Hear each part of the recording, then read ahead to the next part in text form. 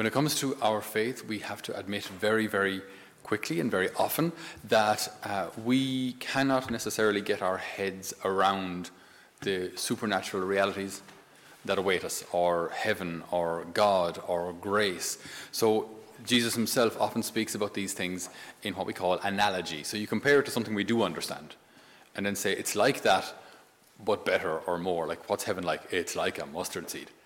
Well, it's not really like, I mean, heaven isn't like a mustard seed, but there's some aspect of the mustard seed, or some aspect of yeast, right, that we have in common with heaven.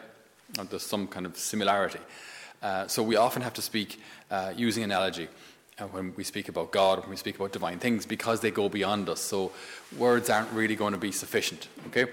So you'll forgive this analogy that I'm going to make, but I heard years ago that hell, when one goes to hell, there's this great banquet, right? A great banquet in hell. Absolute succulent foods and fine wines and the whole lot. And everyone is given a knife and a spoon, right? And they're taped to their hands, this knife and a spoon, right? You think, what's the problem? Knife and your spoon are 6 foot long, right? So you go, and no matter what you do, no matter what you do, you have all this food in front of you, and you can't eat it, right? It's all there, but you can't eat it, right? And in heaven, similarly, there's this magnificent banquet, and everyone gets, did I say a knife and a spoon? Fork and a spoon, probably better, a little more refined. Okay, a fork and a spoon, okay? And everyone feeds everybody else. And that's how it works. So in heaven, it's not so much, it's that everyone thinks of everyone else. Everyone thinks of everyone else. They put the other's needs before their own. Whereas in hell, everyone is focused, my world, my self-realization, my career, my looks, my popularity, my money, me. So hell is the kingdom of me, and heaven is the kingdom of God. And so similarly, there's this idea here remember, just keep in mind, this is Jesus telling this story. So this isn't, we're speaking about Abraham, but this isn't from the Old Testament. This is Jesus speaking. So keep in mind, Jesus is saying, this is very important when we get to the end of the gospel, which we'll look at in a sec. So Jesus tells this story to the Pharisees.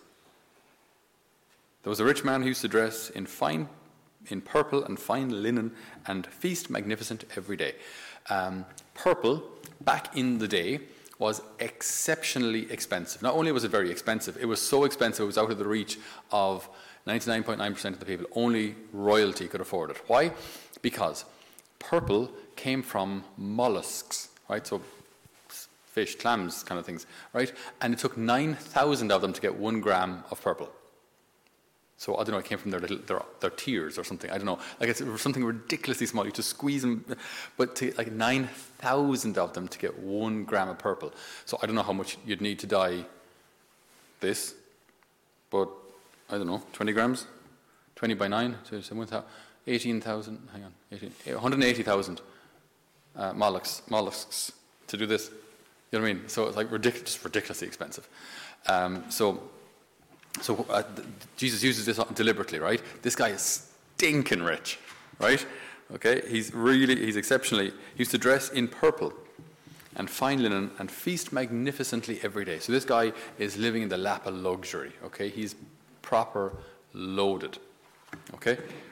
On the other hand, then, we've got the other complete extreme, okay? You've got Lazarus, who's not just poor, right, but covered in sores. Right, so just really just destitute, like. He longed to fill himself, not with food, he doesn't even want like the stuff from the table, just even the scraps, the chicken bones that fall off the table, I'll gnaw on them, just anything at all, right? It's just, again, these two extremes, absolute extremes. And then, it's if that wasn't clear enough, dogs even came and licked his sores. I mean, that's how, and you don't have the energy to kind of shoo them away. They just lick his, awful, just absolute poverty. Okay, so the poor man dies and the rich man dies. The poor man has a name. Lazarus, the rich man, doesn't. We don't know.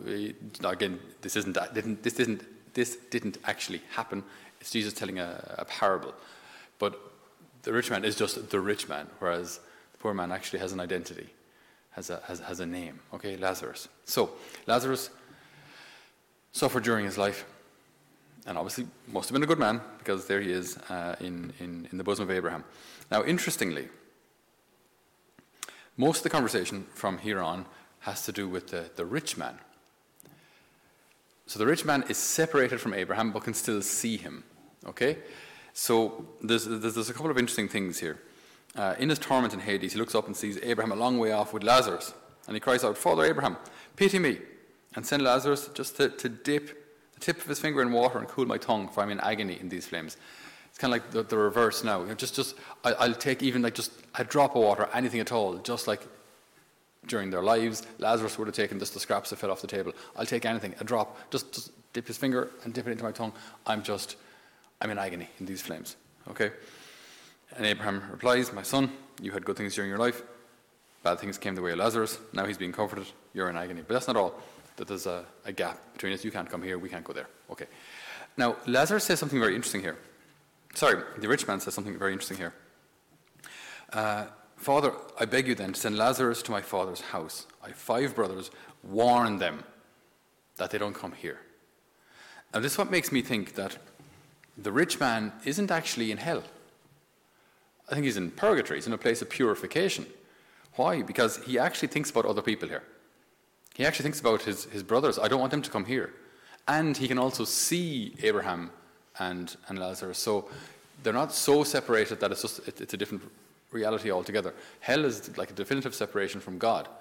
It's, as I said, the kingdom of me, where I only think about my needs, and back down there will be, well, hopefully. But those who are in hell, like they do not love God. They do not love. It's a kingdom where hate reigns supreme, where me reigns supreme, not a kingdom of concern for others and love for others. So my estimation would be that he's not actually in hell. He's in purgatory. He's in purgatory. He's in a place of purification. Because earlier we heard that he was rich. We heard that he dined magnificently. We don't actually hear he did anything wrong. It doesn't say he was cruel and heartless and beat his servants. It doesn't say that. So, but it appears that he wasn't ready for heaven anyway. So it could well be he's in purgatory, because he actually does care about his brothers. Remember, again, this is going back to what I said earlier, it's Jesus telling this. This is important now for the last bit. "I know, Father Abraham, if someone comes to them from the dead, they will repent." Then Abraham said to him, so Jesus replies, "If they will not listen to Moses or the prophets, they will not be convinced, even if someone should rise from the dead." Jesus just said, "I'm going to be betrayed, scourged, hated, mocked, and crucified. On the 3rd day I will rise again. And yet I know that some people will not be convinced, even if I rise." I just find that astounding. It's an incredible thing for the Lord to say, I will go through all of this passion, and for some people, it will not be enough.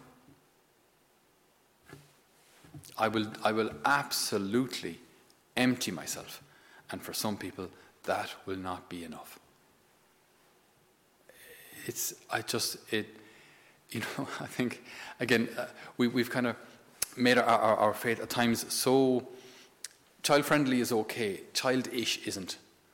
At times that we forget like these adult realities here, that Jesus is going to go through an absolutely horrific torture. And at any moment he can say, "I'm God, it's over." He can do what he wants. He can walk on water. He can pass through crowds and disappear. Of course he can disappear. He can do what he wants. He's God. So at any moment, like, he could have just, carrying the cross, and the cross would drop, and where'd he go? He could have. Absolutely. But he sticks it out the whole way, step after step, blow after blow. Expression of hatred after expression of hatred. The whole way unto death. And still knows that it won't be enough for some. My goodness, like, just imagine. I mean, there are parents I've been in contact with who whose families have fallen apart. Maybe there's a son or a daughter who moved away and for whatever reason fell out with their parents, differences of opinion, or you'll know of similar situations to do with wills and those kind of things where families can get split just for stupid money, and one half not talking to the other and so on and so forth. And just how this can be such a profound pain for the parents who love their son, love their daughter, but the daughter just has no interest in them. And over something small, over something ridiculous. And they continue to love, they continue to try and win them back, they continue to leave that door open, but nothing from the other side. It's a profound pain when you do everything you can to love and it's responded to with indifference or hatred. It's just not enough, I don't care. And this is what the Lord went through, so while it's a sad thought, we can kind of turn it into a good thought in that this is how much we're loved. This is what the Lord will go through for you. So while not everyone will accept, some will. Some will. And this is the power of our love. This is the power of your love today. This is the power of your prayer wherever you are today. When we pray, we can console the heart of Jesus. Also in the name of those who don't. When I pray, when I sacrifice myself, when I offer up my day to the Lord, I can console him in the name of those who don't. And there are many who don't. Sometimes I don't. So we have this amazing reality on one hand, that there's the deep sadness of the Lord, that his passion won't be enough for some. And conversely, that our love can actually console him. It's an amazing privilege placed in our hands.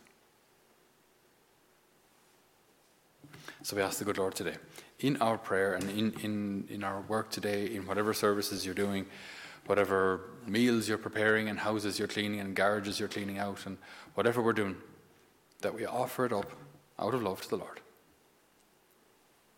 And that we tell him in our own way, Lord, I'm just so incredibly grateful for your sacrifice on the cross. I'm sorry if it ever wasn't enough for me, but I want to tell you now that I'm immensely grateful, and I will tell you this for all eternity, God willing, if I get to heaven. So may the good Lord renew our faith today and in this season of Lent. Amen.